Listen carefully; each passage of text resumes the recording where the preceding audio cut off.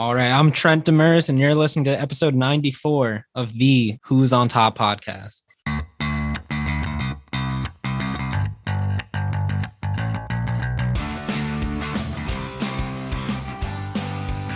And welcome back to episode 94 of the Who's on Top podcast. I'm your host, as always, Daniel Fox.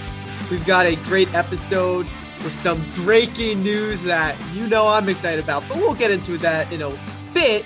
First, let's introduce our host. First, from Rutgers, the Joe Buck of women's college basketball, Ellis Gordon. How you doing, Ellis? What's good? I'm doing pretty good. The Joe Buck of college baseball now. Does Joe Buck write? I don't know if Joe Buck writes. Oh, I thought you were calling some games. Not yet? I haven't yet. April 16th is my debut, my Joe Buck debut. I might have to tune in. And also, I don't see him right now, which is very unfortunate. But the fencing captain, the mayor, Jeremy Giles. How you doing, Jeremy? Yes, I'm good. As always, I'm at your service. I'm sorry you don't get to see my amazing face today. My computer's screen may have gone poof. So I'm currently working on a phone. So you're gonna have to just listen to my voice today. I'll make it extra sultry. Okay. Put a little cilantro. Wait, real quick. I was arguing about this with Jesse, my roommate. Is cilantro a vegetable or a spice? Spice. A spice. Oh, Jerry. Oh, okay. I'm gonna have to tell him you said that. All right. Anyway, not important. Wait, what did Jesse say? He said it's a vegetable. Jesse's 100% wrong. I'm like, do you know where I came from? It comes from a vegetable, but that doesn't mean it's a vegetable. Yeah, exactly. That's what I said. All right, anyway. Yeah, it's maybe a vegetable the same way like basil. I don't know if it's technically a vegetable or not, but it's a spice. All right. Just a quick little small talk before we hop into the tip-off. Baseball, 1 week away. Me and Jacob were firing up the Twitter. We're all getting warmed up. Jacob's ruining his pants over Gleyber Torres homering off the Orioles. And Higashioka. Oh, boy. Oh, I'm so scared. Did you not see that one, Daniel? Let's talk about Higgy. Oh, God. Yeah, okay, you did see it. What a loser. Anyway, well, that's the rule. When Jacob's not here, we get to shit on him. But let's talk about some actual baseball news. Albert Pujols, after a decade away, he's entering his age 42 season. He's back in St. Louis. Probably not going to play much. Probably just a righty bat against lefties with that new DH role. But it's good to see Albert Pujols back.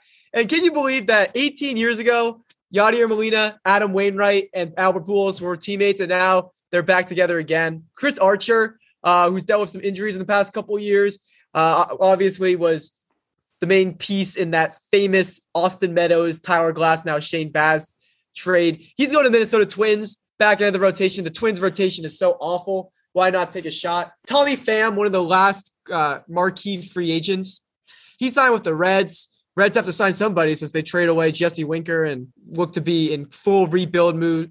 Now for some injuries, a little obituary segment. Evan Longoria, he's going to be out for a while. He broke his thumb.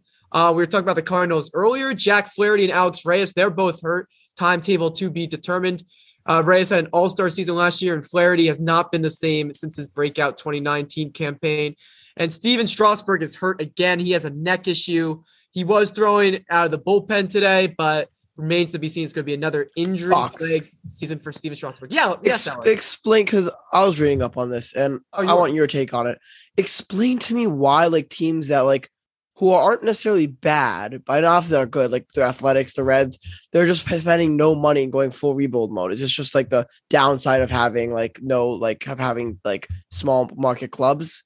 They can't afford to be average. Because the Reds didn't have a horrible season last year.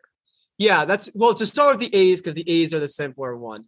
The A's have been in this run for a while, and they haven't really made any progress. They haven't made any progress in the playoffs. Last year, they took a step back. Their guys need to get paid. Matt Chapman was 2 years away from free agency. Matt Olson, I think, was a free agent after this year. So rather than keep guys who they're going to fall, the A's have no money, and they were trying to get a new stadium. They've had no money for a while. That's where the whole money ball came from. So they decided to pick a direction and completely tear it down. Now, the Reds are a little tricky because the Reds actually, if in the current playoff format, they would have been a playoff team last year. I'm not exactly sure why they tore it down. Their owner was one of the four to vote against the the raised luxury tax, so he's a little bit cheap. But they really did not need to do that. They could have, in the NL Central, they could have contended for a playoff spot. But I don't even know if they're completely taken because they did sign Tommy Pham, Donovan Solano. They're calling up Hunter Green, their top prospect. I'm excited about him. I remember him in high school. You saw him in high school? No, I just remember him being drafted and the cover. Like I remember. Yeah, he was number 2 overall pick. He was actually a shortstop and a pitcher, but they're just doing him. So the Reds, they're just having him as a pitcher right now. So the Reds are going to be a little bit of an interesting team. But for something that's decidedly not interesting, let's go to Ellis for all things boring. Oh, welcome to your niche sports. Well, let's start with NBA actually, which is not niche at all. We're not talking about NBA this episode, but it is coming down to the playoffs. So let's quickly get you caught up. Robert Williams initially thought to be out for the whole season and massive blow the Celtics, though. Now they're saying 4 to 6 weeks, which could potentially put him in if the Celtics make the second round of the playoffs. Could potentially put him in. Wait, can I say some thoughts? Can I say some thoughts as the resident Celtics fans, real quick on that? So the Time Lord is out in contention for Defensive Player of the Year. That was incredible. Yeah, it's going to be a blow in the playoff race. If the Celtics play the Nets, that's the only situation I would be worried about. I mean, this is still a great team. I mean, they almost beat the Raptors without Tatum and Brown on the road, went into overtime. So as long as they get him back for the second round, I'm feeling pretty good. Yeah. Oh, I agree. But they kind of need him once they start going up against those heavy hitters. But regardless, in the West, Suns are pulling away with it. And the Grizzlies are honestly pulling away with it in second. Those are the 2 top teams. Warriors have slipped up recently, 4-6 in the last 10. Mavs are slowly inching in. The Jazz too have been horrible as of late. So that is the Lakers. The big news is the Lakers fell out of the playoff spot. They are on a free fall. The Spurs take their place. In the East, it is tight as tight can be. Heat currently up first place, Bucks second by half a game. Celtics and 76ers 3 and 4. 76ers technically 4 by half a game, but everyone's within 1 game of each other. And then the Bulls are 5, Raptors 6, Cavs 7, Nets 8. Can I just say, how big a market LeBron is? If any other team is sucking as much as the Lakers and maybe misses the playoffs, no one cares, right? So they're maybe missing the playoffs. With LeBron, it's a huge story. Will LeBron be in the playoffs? And then so that is how the East and West are shaping out to be. Good storylines for the playoffs, but we'll talk about that 2 episodes from now. Let's go to the more niche stuff. College basketball, we'll spend it more, but St. Peter's is magical. We'll talk about it more, but St. Peter's is magical run where they got to the Elite 8 ended. A 15 seed going to Elite 8, never done before, beat 3 amazing teams on their way. So nothing can be taken away from St. Peter's. Right now it's Duke versus UNC, Villanova versus Kansas. In the semifinals, I'm trying to think. Other storylines, Miami, great storyline all season, great storyline all tournament. They finally go down to a Kansas team that could not be stopped in the second half. One of the best second halves of basketball from a college team I've ever seen, scoring 47-15 in the second half. That was the score difference after Kansas trailed by 6. So nothing too crazy in terms of that. Shout out St. Peter. Shout out Shaheen Holloway, who's now Seton Hall coach, annoying for Rutgers fans like me. Yeah, shout out. Let's go. Shaheen Holloway, the Seton Hall coach. I am so happy. For those who don't know, we are from South Orange. Seton Hall, I don't give a How many consecutive episodes can Jeremy throw that in there? I think we're at 3 now. And then the fraud of a coach known as Kevin Willard, the former Seton Hall coach, moves to Maryland. So that'll be 2 easy wins for us, and they can't duck us anymore. Let's move on to soccer. This is now international season, so not much happening domestically. Big news for Americans. USA is pretty much locked up a World Cup spot after their horrible failure last year. All the young talent, baby, USA. Thank you. Never been so proud. All the young talent is finally shaping up to be great. All they need to do is avoid a 5-0 loss in their last game. So they should be set, and they're playing against Panama or Costa Rica, so teams that can't score 5 goals. 5 goals. Ellis, when is the US? By the way, they just scored 5 goals. It was 5-1 their last game. If you're going to narrow it down to teams who could score 5 goals, you're not going to have a national sport, international. Oh my God. Okay. All right. You might have 1 or 2. Anyway, I will say the US, when there's a will for the US national team not making it, there's a way. Yeah, that is true. They do seem to disappoint. And then Canada making it for the first time since 1982. Alphonso Davies, their star, in literal tears. And shocking news, Italy, even though they won the Euros, they get knocked out of the second World Cup in a row by losing 1-0 to North Macedonia. Upset of all upset. North Macedonia obviously is a tiny country with no soccer history. Italy is Italy, all the soccer history in the world. They've won a World Cup. But despite winning the Euros, this is their second World Cup. They just seem to suck in World Cup qualifying. All they had to do was beat North Macedonia.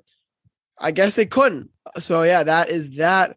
And then finally, I watch. I'll admit, my girlfriend told me to watch F1, the documentary. Simp. Wait. Let me get my story. And I was like, you know me. I was like, no, Okay. it's car racing. That's boring. It's boring. I mean, it's car racing. NASCAR makes me snooze. So, but I was like, all right, I'm gonna watch the documentary because I will be a simp. And it is one of the best documentaries I've ever seen. And I started talking to other people about it. And I'm like, oh my God, all these people also watched the documentary. I had no idea how many people I've talked to. Like, I can't believe it. So I was like, okay, this documentary is amazing. I'm going to watch a race. And because, beforehand, I was like, no. And now, after watching a race, I am officially declaring myself a Formula One fan with my fandom up for grabs. The race was a lot of fun. It happened to be a particularly good race because it came down to the last lap. So I know all of them aren't going to be as exciting. But in that race, Max Verstappen beat Charles Leclerc, who seems to be everyone's favorite teenage heartthrob, by 0.5 seconds. The teenage heartthrob of F1. How do you even be a teenage heartthrob? Like, don't you wear a helmet and you're inside a car? Well, wait. I'll show you my screen. He's actually he's objectively attractive. Wait one second. The teenage heartthrob. Okay, no, but I know what you mean. It's also like often I feel like with football and things like that, people are just too muscular. Like F1 people, they don't need muscle. I mean, he's a good looking guy. No, I get it. Okay, and I will also say, I feel like F1's a very big international sport because a lot of my friends, I had no idea. Yeah, we don't hear that much about it in the U.S., but like a lot of my friends that come from like other countries love it. Anyway, Ellis cannot find a. I'm surprised you're not into lacrosse, Ellis, because I'm surprised too because Rutgers is really good at lacrosse. Really into these 6 to 9. Seton Hall is all. I mean, I'm sorry, not Seton Hall. JHU is also really good at lacrosse. We're playing JHU this Saturday, apparently. But we're winning. No, you're the dumbest in the country. In the country, we're number 3. Regardless, I don't know. I can't tell you why I like it. I still don't like NASCAR though. So it's NASCAR. But anyway, Max Verstappen, who won last year. Right now, Charles Leclerc is at first. Carlos Sainz is at second. Max Verstappen is at third. Lewis Hamilton, who despite coming in second last year, Max Verstappen. Okay. Max Verstappen. Lewis Hamilton, who's the GOAT of F1. I even knew he was before he went F1. Was a thing. He won 7 titles in a row. Is actually sits at 5th right now after coming back his controversial second place finish last season. So it's interesting. I recommend everyone to try it. If you're not going to watch it, I recommend watching the documentary. It is a fascinating documentary. And it's a good watch even if you don't like F1 because it's like a lot of drama. So yeah, that is F1. That is all my wacky sports. I had to shout out a couple of new ones. And yeah, Jeremy, I heard you got some spice for us. Oh, I always got some spice for you. Don't you worry.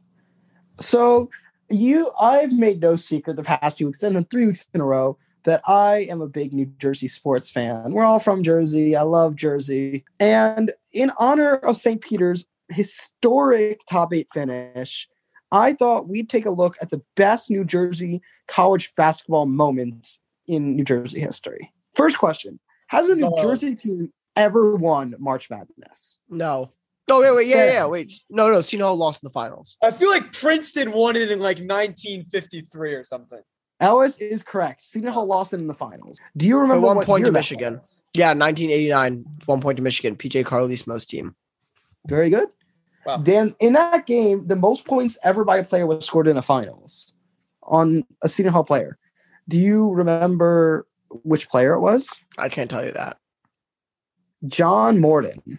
It was 35. I would have not told you that one. Don't know what that is. Yes. That was a good team, though, by Seton Hall. That was a great team by Seton Hall. Jersey history. And how many points, and you said that, in 1996, Rutgers made March Madness Final Four. What was their record? Oh, record? I know the team. I don't know the record. 22-6?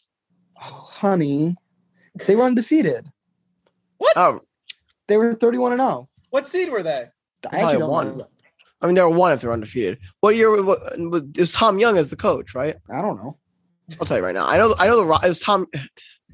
What year was it again? I'm blanking. 1969. What year was it?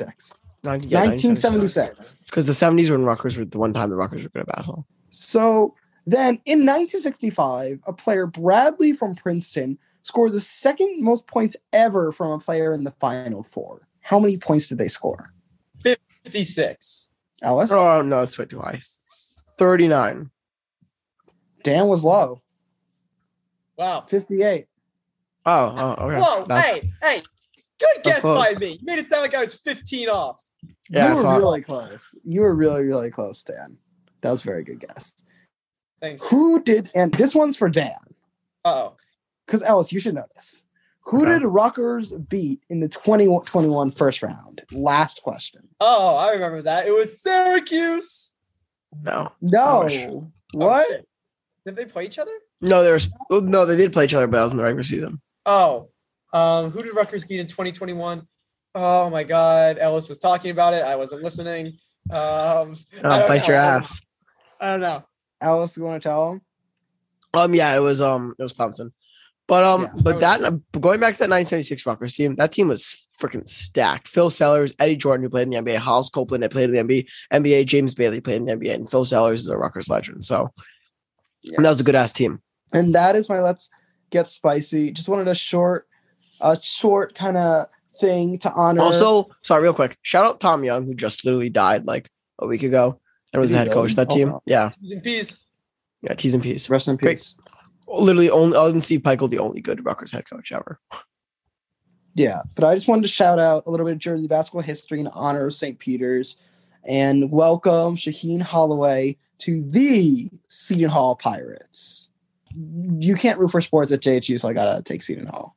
That was Let's Get Spicy with Jeremy. We are going to now move on to the NFL. In literally 10 minutes before this podcast, we got some news that I've been waiting 2 years for. Big Bruce, get out of town! About damn time. In all seriousness, Bruce Arians did an adequate job during the Super Bowl run and was delusional during last year. I can't even be serious about it. I mean, you know what? I'll respond. Ellis, you go first. I'm too biased. I agree with Dan that, listen, Bruce Arians, adequate is selling Bruce Arians short. First off, I'd sell Bruce Arians short. He was adequate. Like, he has a lot of flaws, but his passing offense led Brady to be in first in many categories. That was a lot of Brady. Not taking away from him. That was also a lot of Bruce Arians. The best thing I can say about Bruce Arians is that he let Brady do whatever he wanted. Well, yeah. I'll say this. Initially when I heard the news, I was like, there's options that are better than Bruce Arians in the league, so not horrible. What made me change my mind and why I think this ends up being a bad move for the Bucs is because I am not a Todd Bowles fan. I don't think he's horrible. I don't think Todd Bowles is a wreck. He helped the Jets be fine. But I've seen Todd Bowles on the Jets. He's very stubborn in what he does. Let me talk about Todd Bowles on the Jets. I just can't see how any fan can realistically say they might still win because they have a weak division and like the NFC, Brady ducked to the NFC where the teams suck. It's absurd. I'm kidding. I'm obviously kidding. But wait. I'm obviously kidding. But the point does stand that they don't have that much competition, so they might still be good. But they definitely will still be good. Excuse me, the roster especially. But I just can't see how one can justify thinking that Todd Bowles is a better head coach than Bruce Arians is, and how this is not a downgrade at the head coaching position. Let me speak on Todd Bowles as the Jets fan. No, I still have a lot of respect for Todd Bowles. He's a great guy from everything that I've seen. I haven't heard like any bad reports about him, but I'm just going to be straight up honest. As a head coach, he wasn't very good. Like, he wasn't terrible for the Jets. He never really elevated us. We were pretty much for grand majority of his entire campaign. Like, he isn't like as bad a head coach. Like, he's not someone that's going to completely ruin your franchise by having him as head coach. But I don't know how you could say Bruce Arians, who, what do you guys say is a borderline Hall of Fame head coach? No.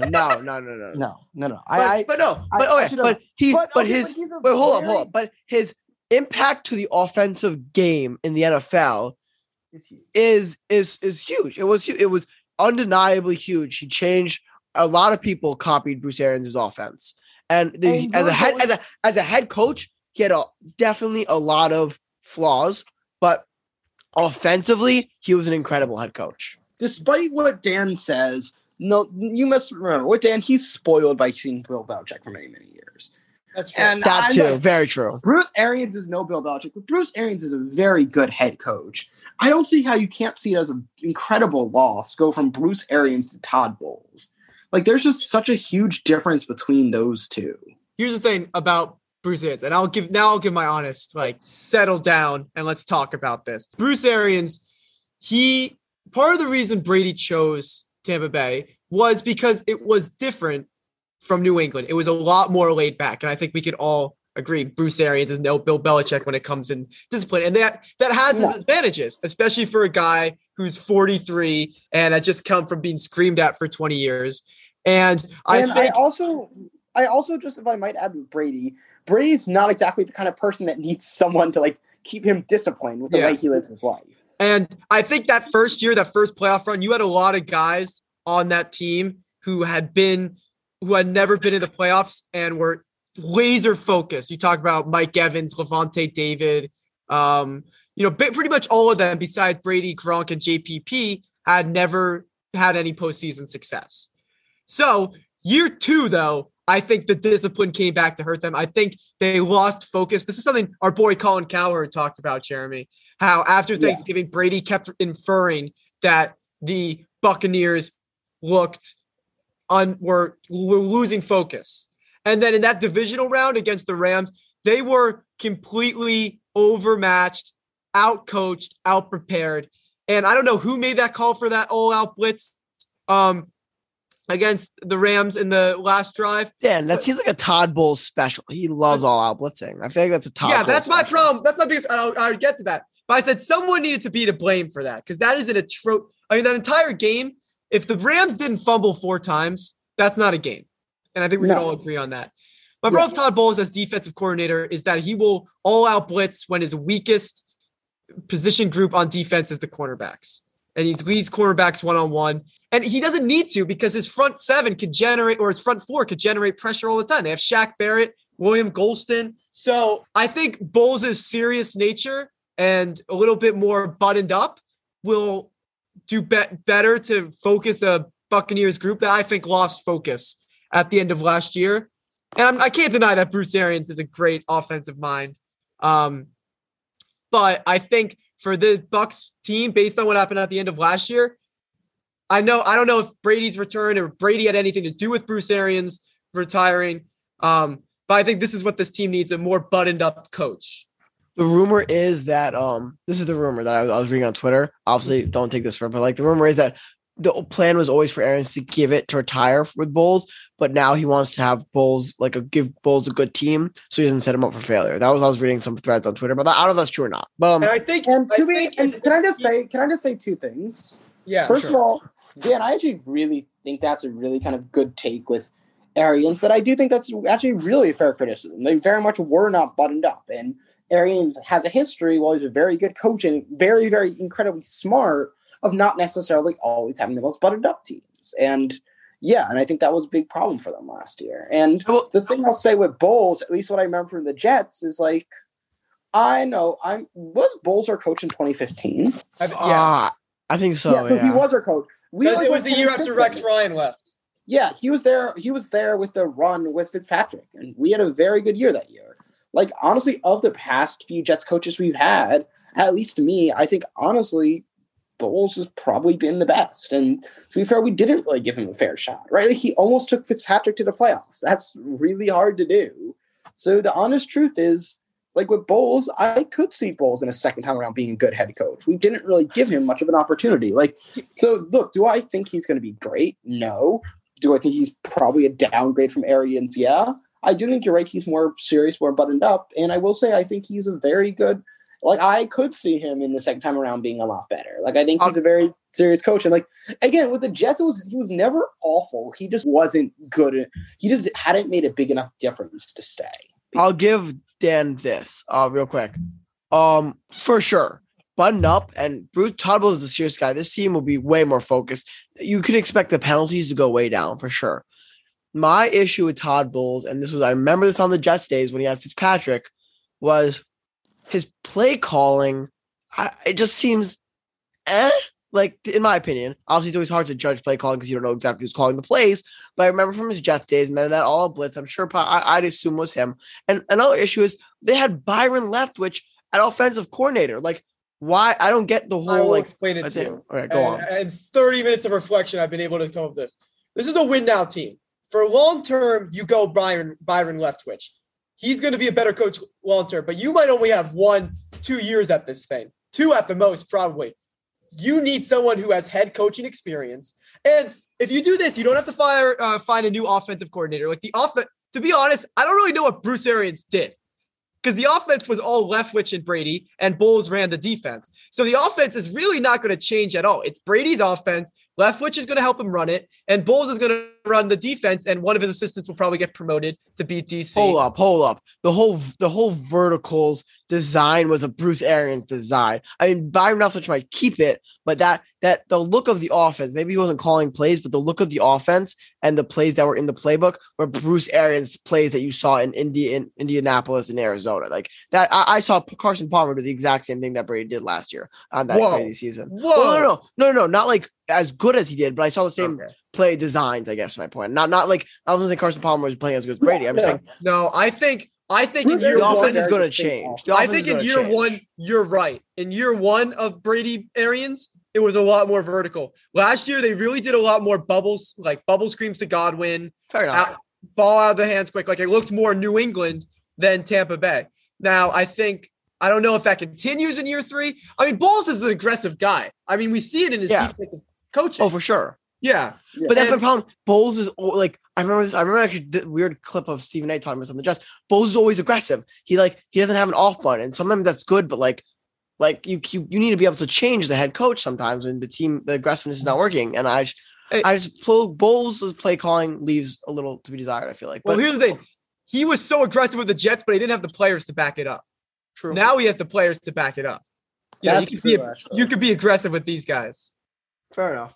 Well, we'll see though, because I think Bowles is not a horrible hire for sure. I just think it's a downgrade from Bruce Arians. Best option they had. Yeah, it's definitely. I don't think Seattle's not a downgrade from Arians, but yeah, look, I remember even on the Jets, there's a lot of head coaches we've had that didn't really love when we fired. Like I don't think anyone really loved Rex Ryan as a coach.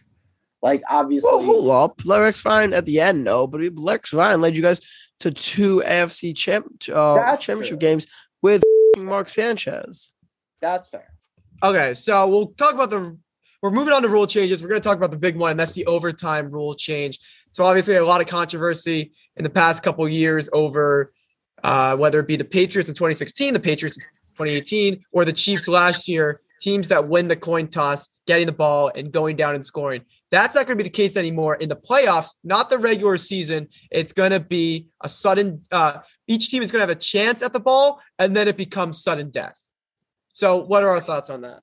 I mean, it's never going to be perfect, but I like it. I do like it because I do find it like I remember watching that I was talking just about this on the radio. I remember watching that Patriots Chiefs game. And I was like, even if the Patriots like deserve to win in the end, Patrick Mahomes deserved to have the ball in his hand to try to at least tie it up. I think I know the argument is defense, but I don't think this can really hurt and is a little better at least. Yeah, no, I 100% agree. And I think it very much makes sense to me that this is something that happens just in the playoffs, right? Because I think in the regular season, the priority should be player safety. And I think it's okay if games are a little bit imbalanced over time. I think that's okay. And I think you don't want games to go that long, especially when you have games every week. With the playoffs, I do think it really is important for game balance, right? Like I forgot what the stat was, but I remember like with the Josh Allen Patrick Mahomes games, the way those quarterbacks were playing, that game was determined by the coin flip.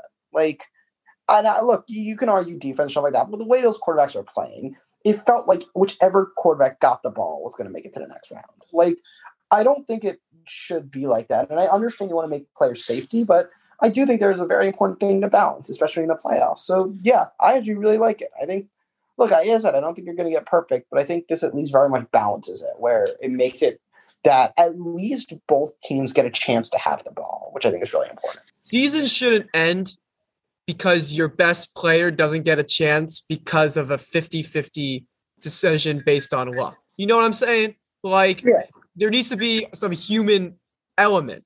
what we've seen how many times is that when we get into overtime, the defenses are both gassed. And no matter how good your defense is, they just have nothing left. And most of the time, the offenses that get the ball first are firing on all cylinders. So they argue that defense. Well, offenses have such an advantage in overtime. So to not get a chance to put your offense out there when the Bills would have done the same thing because both teams were just so tired. So I really like this decision. And I like it that it's only in the postseason. Regular season, that would be too much. Speaking of the Chiefs, Tyreek Hill's on the move. He's going to Miami for a first-round pick, for 5 picks, including a first round this year, a second round this year, and a couple others. No players in the deal.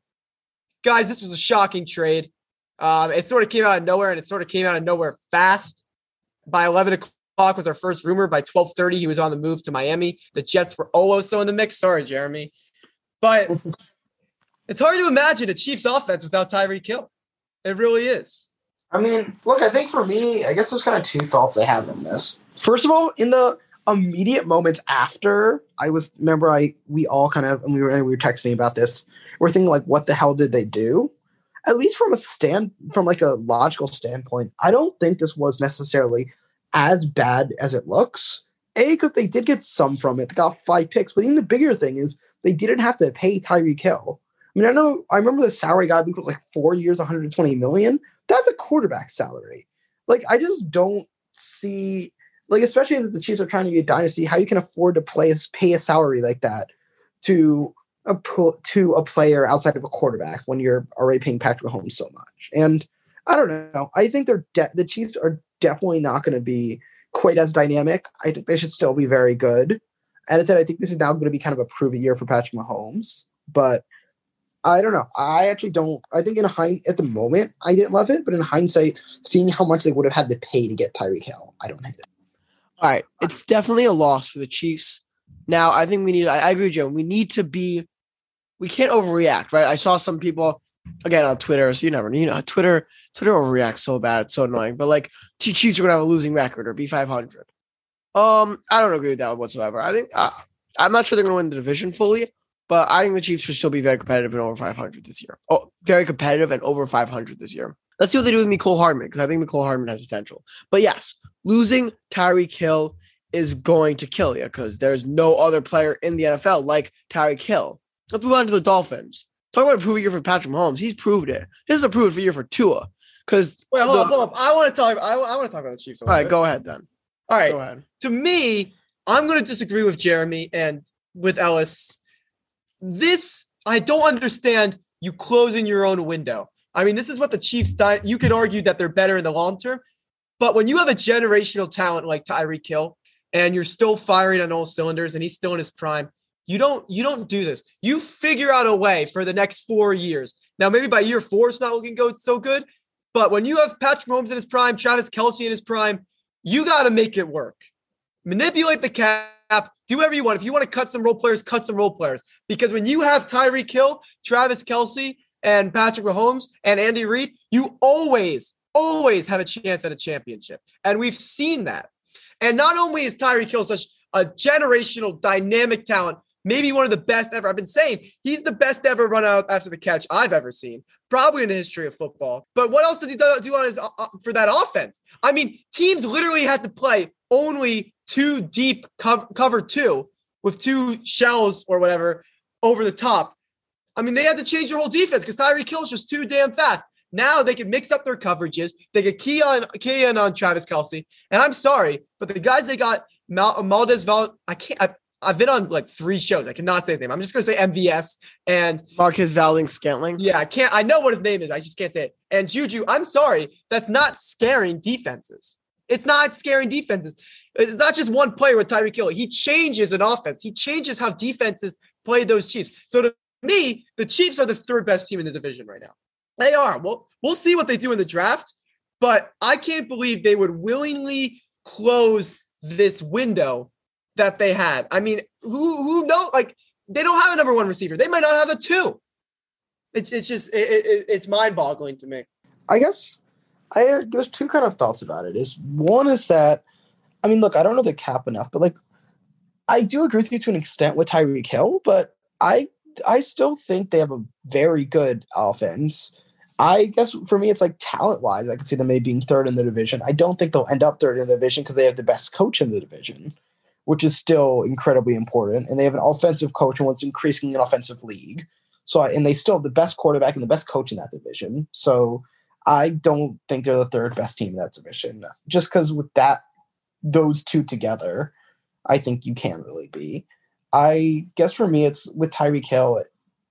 I don't think necessarily their window at a championship is closed. And I guess for me, it's like, as long as you have Mahomes and Andy Reid, the window at a championship doesn't close in my mind. I think Tyreek Hill is incredibly important, and he changes the way you play. I agree. But what are you going to have to – and to be fair, I'm not someone that knows the cap that well, but I'm guessing the way at least the Chiefs kind of saw it is if you're paying Tyreek Hill and you're paying Patrick Mahomes, and if you're like between them paying them about like 70, 75 million a year, what space do you have left to sign players? This goes back to Patrick Mahomes taking that mega contract. And you can't really fault the guy for taking his first big contract. You can fault a guy when he's 40, whining to be the most high-paid quarterback ever. And also, that contract was – wait, Dan. That contract was I know what you're about to say, but that contract also was more team-friendly than people give credit for. Who, the Rodgers or the – No, obviously not the Rodgers, Mahomes. Yeah. Yeah. Because with Mahomes, too, it's like – because the thing about Mahomes, too, you have to consider is that the market for contracts and stuff like that gets bigger with time. And that's part of the reason Mahomes' contract is so big. What people don't realize is that it's a big, really, really big contract now. It probably won't be as big a contract when the contract's nearing its end. Yeah, but like right now, you know, in its prime, it's affecting how they do business. For sure. It really is. And for sure. But here's what you don't think you could get Patrick Mahomes to rework that deal a little bit and say, hey, we want you to take a slight salary cut right now to be able to afford Tyreek Hill. You know, like they could make it work. You've seen it. The States are $90 million over the cap every year, every single offseason, and they make it work, and they add pieces, and they stay competitive. And I don't know. Maybe in reflection, they should have given Hill that contract instead of Kelsey, even though Kelsey's still great, but he's 3 years older. No, that's fair, and I do think Hill's probably more important to the offense than Kelsey. And you're right, and I do think Mahomes honestly probably would have been willing to do it. Like Mahomes has been known to be, from what we know of Patrick Mahomes, and to be fair, not like I know him personally or anything like that, obviously, but he's been, at least from what we described it, to be a pretty selfless person, right? He doesn't strike me as like a Rodgers who would like ruin his whole team to get a like better contract. And maybe Patrick Mahomes is better than we all think, and he's going to elevate Juju to a true number one, and MVS is going to be some, you know, awesome Mecole Hardman's also underrated. I think Mecole Hardman is underrated too. I just don't view him as like I view him more. Oh, yeah, I agree, Dan. I agree to loss. I just think people are overreacting how bad it was. That's my point. We'll see what they do in the draft because you still have a draft, and maybe like an Olave or somebody falls down there, and boom, you got a future number one receiver. You want to talk about the Dolphins a little bit? Real quick. I don't have much to say about the Dolphins because this is obviously a great move for them.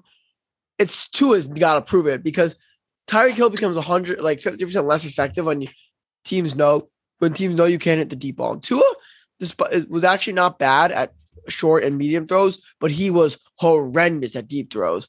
This could help him, but he's got to get it together now on deep throws. We'll see. Who did he have? I think this one thing that Colin Cowherd says, which I think is kind of true, is that this also probably, in some ways, I think this is the reason that Dolphins are able to do this so easily too, is because they're not really paying a quarterback, right? So they don't. So I think for the Dolphins, it's also really smart because he's a big cap hit, but who are you paying, right? Like they can afford to have a big contract like this. Also, can I just say for the Dolphins, I don't know how great a fit that Hill is with Tua, but I think either way, kind of okay because I think they're more committed to Hill than Tua right now, and. Just think of the speed of Jalen Waddle and Tyreek Hill in the same offense. That's so crazy to me. I can't think of an offense that can do more right now than the Dolphins just with Hill and Waddle. I mean, the different ways you could get the ball into both of those hands.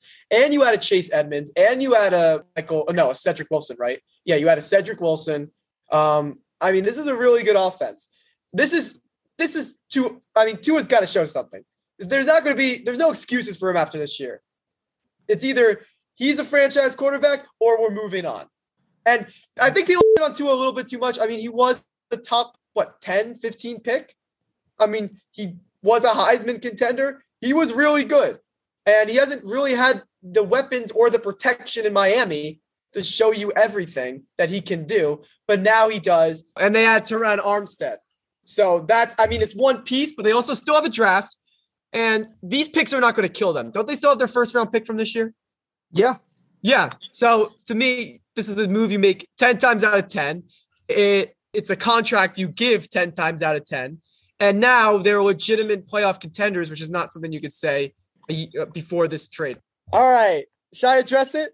Yeah, you can address it. All right. So we did a whole predictions. We did a stat track. It was a good stat track. But Ellis, when I had to go get my charger, Ellis pressed pause and he never pressed play. So we're going to have to do it all over again. So we still have the same picks, but we're going to do it all over again. So this time I'll do our standings first. So we're in week 2. Week 1 went well for all of us. I got 5 out of 6. Ellis got 5 out of 6. Jacob got 4 out of 6. And Jeremy got 4 out of 6. So everyone was over 500. It's like my free throw percentage, it's cool 60%. So let's start off our predictions with Heat at Bulls. Me and Ellis oh my God, I can't believe we have to do this again. Heat Sorry, at guys. Bulls. This is a major my fault moment. All right, Heat at Bulls. We're going to go a little quicker. Heat at Bulls. Me and Ellis are picking the Heat. Jeremy's picking the Bulls. Jeremy, you want to tell us again why you're picking the Bulls? I'm picking the Bulls because I'm feeling bullish on the Bulls. No, it actually has nothing to do with the Bulls. Basically, the Heats are kind of collapsing right now. They've blown incredible losses with blowing 3 really close games in the fourth quarter. They are having their players are yelling at each other on the sidelines. They're just not in a good spot. I'm going to pick the Heat because the Heat, despite them struggling, so the Bulls have never won against a top 3 team in the East. They have won 1 game against the top 4 team. They're 1-11. And frankly, the Heat are just more talented than the Bulls, in my opinion. So I got the Heat. Bulls. All right. Heat. I got the Heat. Oh my God. I got the Heat. Ellis is done. Let's move on to Jazz and Warriors, 2 teams in a bit of a free fall. The Jazz just blew a huge lead to the Clippers. They've lost 5 in a row. I assume, well, actually I know because we've done this already. I assume that's why Ellis is picking the Warriors. It's funny that you know that. The Warriors are in a slump. The Jazz are on a more slump. I know the Warriors are a little banged up, but they're still the better team talent-wise, and they're slumping less. So give me the Warriors. I'm just picking the Jazz because the Warriors are really banged up, basically. And I think the Jazz are just healthier, even though they are in a slump, which is fair. All right, let's move on to Mavericks and Bucks. Both me and Ellis are picking the Bucks. Jeremy, the lone one, picking the Mavs. Ellis, you want to tell us a little bit why you're picking the Bucks? Yeah, I mean, both teams are 7-3 in the last 10. They're both great. Luka Doncic, the issue is Luka Doncic is the only real player for the Mavs right now, playing amazing. I mean, the team is fine, but the Bucks, I know they're a little banged up, but not really. And they just have more talent around them, and they need to win it more than the Mavs do. That's not fair. You're prefacing my argument before I say it because you already heard my argument. That's not fair. This is great. But yeah, all fair one, Ellis. Basically, in the past few games, the Bucks players haven't had like their big 3, which is Drew Holiday, Chris Middleton, and Giannis all on the floor at the same time. And I think even if they are all there, which honestly they're all day to day, none of them are seriously injured, so they may be. I just don't really think they're going to be 100%. So as I said, I think the Bucks are a better team. In this particular game, I'd pick the Mavs, who are pretty hot right now. And finally, our marquee matchup of the week: the Red Hot Suns versus the even red hotter Grizzlies. The Grizzlies are 18-2 without Ja, and the Suns are just rolling now that they got Chris Paul and Mr. Devin Booker back. I assume that's why we're all picking the Suns. Anybody? Yeah, I mean, both teams are great teams, but the Suns are just better. I mean, yeah, they're just better. They're great. So yeah. All right, now let's move on to March Madness Final Four.